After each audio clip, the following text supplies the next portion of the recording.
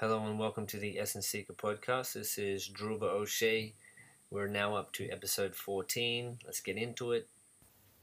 Today one friend contacted me online and asked, how do dinosaurs fit into my outlook of life? I laughed and said it was a rather random question. I replied that they are extinct, apparently, so they don't exist in my outlook. But maybe in hindsight? And I asked him, if he's asking if I believe in dinosaurs.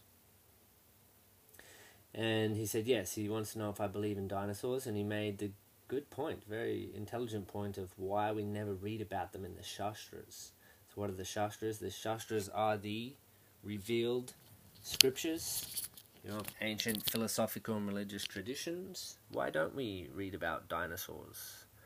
Now, before I even speak, I encourage those of you to Google Vinipedia dinosaurs, and you'll see what Srila Prabhupada has to say. He has some interesting things to say there. But what you're about to listen to here is my response to him, and I hope it assists you. It's a very curious topic, very interesting question to be asking. I definitely encourage these kind of questions. We should be thinking like this. Why is it that certain things don't match up empirically and scripturally? So and please let me know how you feel about my comments. Also, just before we get started, there's about 50 listens to each podcast currently, and I have no idea who is listening.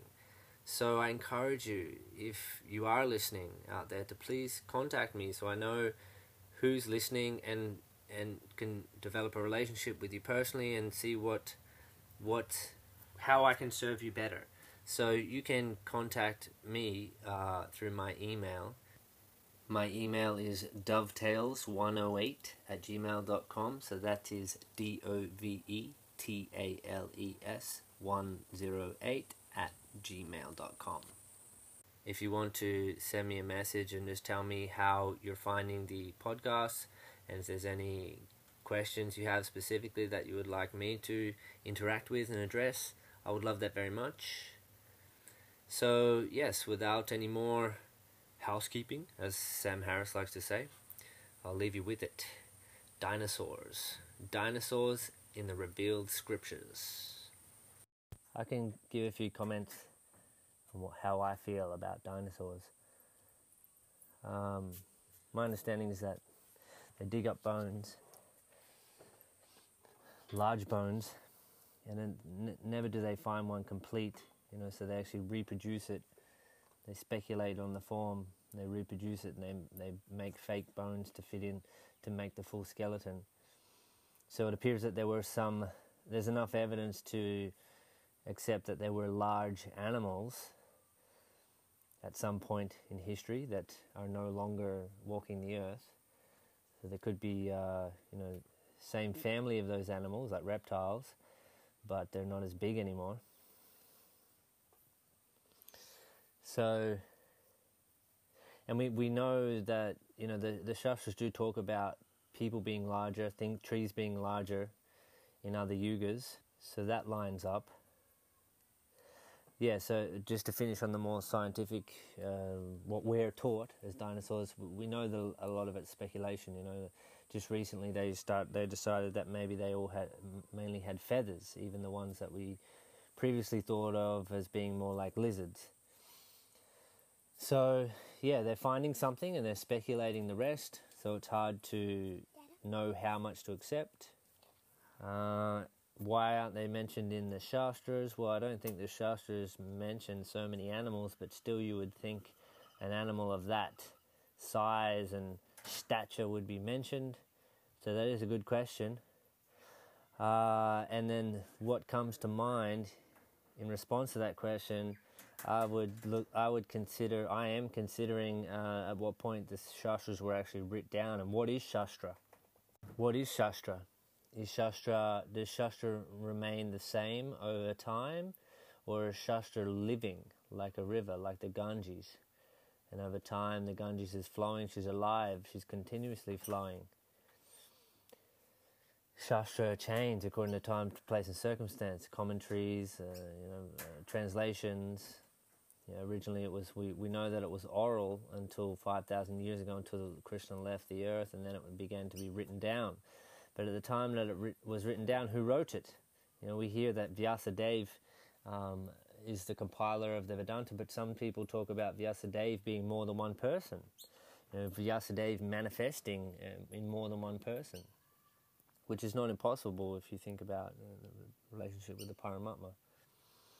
Bhaktivinoda Thakur actually considered the evidence and the claims that the current Bhagavatam that we have was written by a South Indian man in 900 AD. So we have to factor that in. Is the Bhagavatam that we have, are the shastras that we have exactly how they were 5,000 years ago? I don't know. Looking at the Bhagavatam, for example, what is the Bhagavatam? Who is speaking the Bhagavatam? That's my question to you. Look at the first verse. The second verse. Srimad Bhagavatam 1.1.2. Mahamuni Krite, the great sage Vyasadeva, having compiled.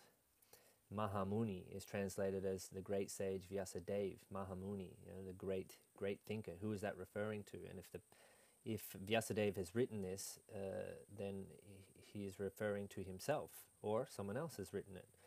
Devotees I ask say that he was referring to himself, but I don't know, I'm not convinced. The person offers their obeisances to Vyasadeva. So who's speaking? We just assume that Vyasadeva has written down this conversation of Sutta Goswami, recalling conversation of Sukadeva Goswami, who recalls many other conversations and stories. So who's speaking the Bhagavatam that we're reading? Most devotees that I ask, they say, well, it's Vyasadeva who was referring to himself. Mahamuni, he was referring to himself. I don't know. We don't know for sure. We don't know.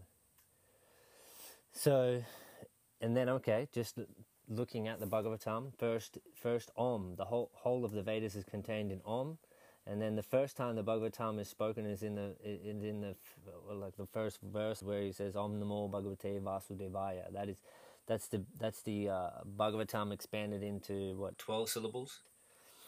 And then as we read through the Bhagavatam, we see the Bhagavatam being retold, expanded on again and again. It keeps getting retold. What is the Bhagavatam? Is the Bhagavatam a book, or is it a message? Is it facts, or is it a mood, an attitude? Is it a realization? Is it? Can you contain it? Bhagavatam is God, non-literary incarnation of God. Can you capture God? Can you contain God? Can you turn God into an object? Can you capture the Bhagavatam? Can you objectify the Bhagavatam, or is it living? Is it a subject? Is God a subject? How can you make an object out of a subject?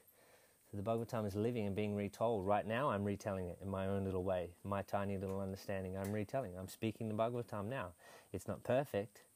I don't have the highest understanding, but I'm telling it in my own little way. And you do when you are preaching or teaching or speaking or sharing your realizations or whatever you're speaking a little Bhagavatam.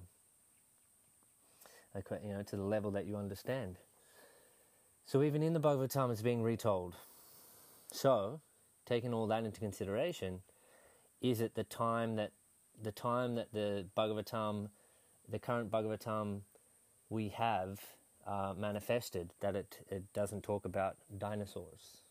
It could be that dinosaurs apparently extinct, I don't know how many thousand years ago, 10,000 or more, something like that. Last ice age, 10,000, 11,000, something like that, maybe a bit more.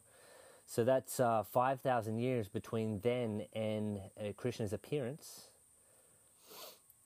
So if you're retelling it, if you're going to retell a story over 5,000 years, taking into consideration Chinese whispers, how much do you think is going to remain intact?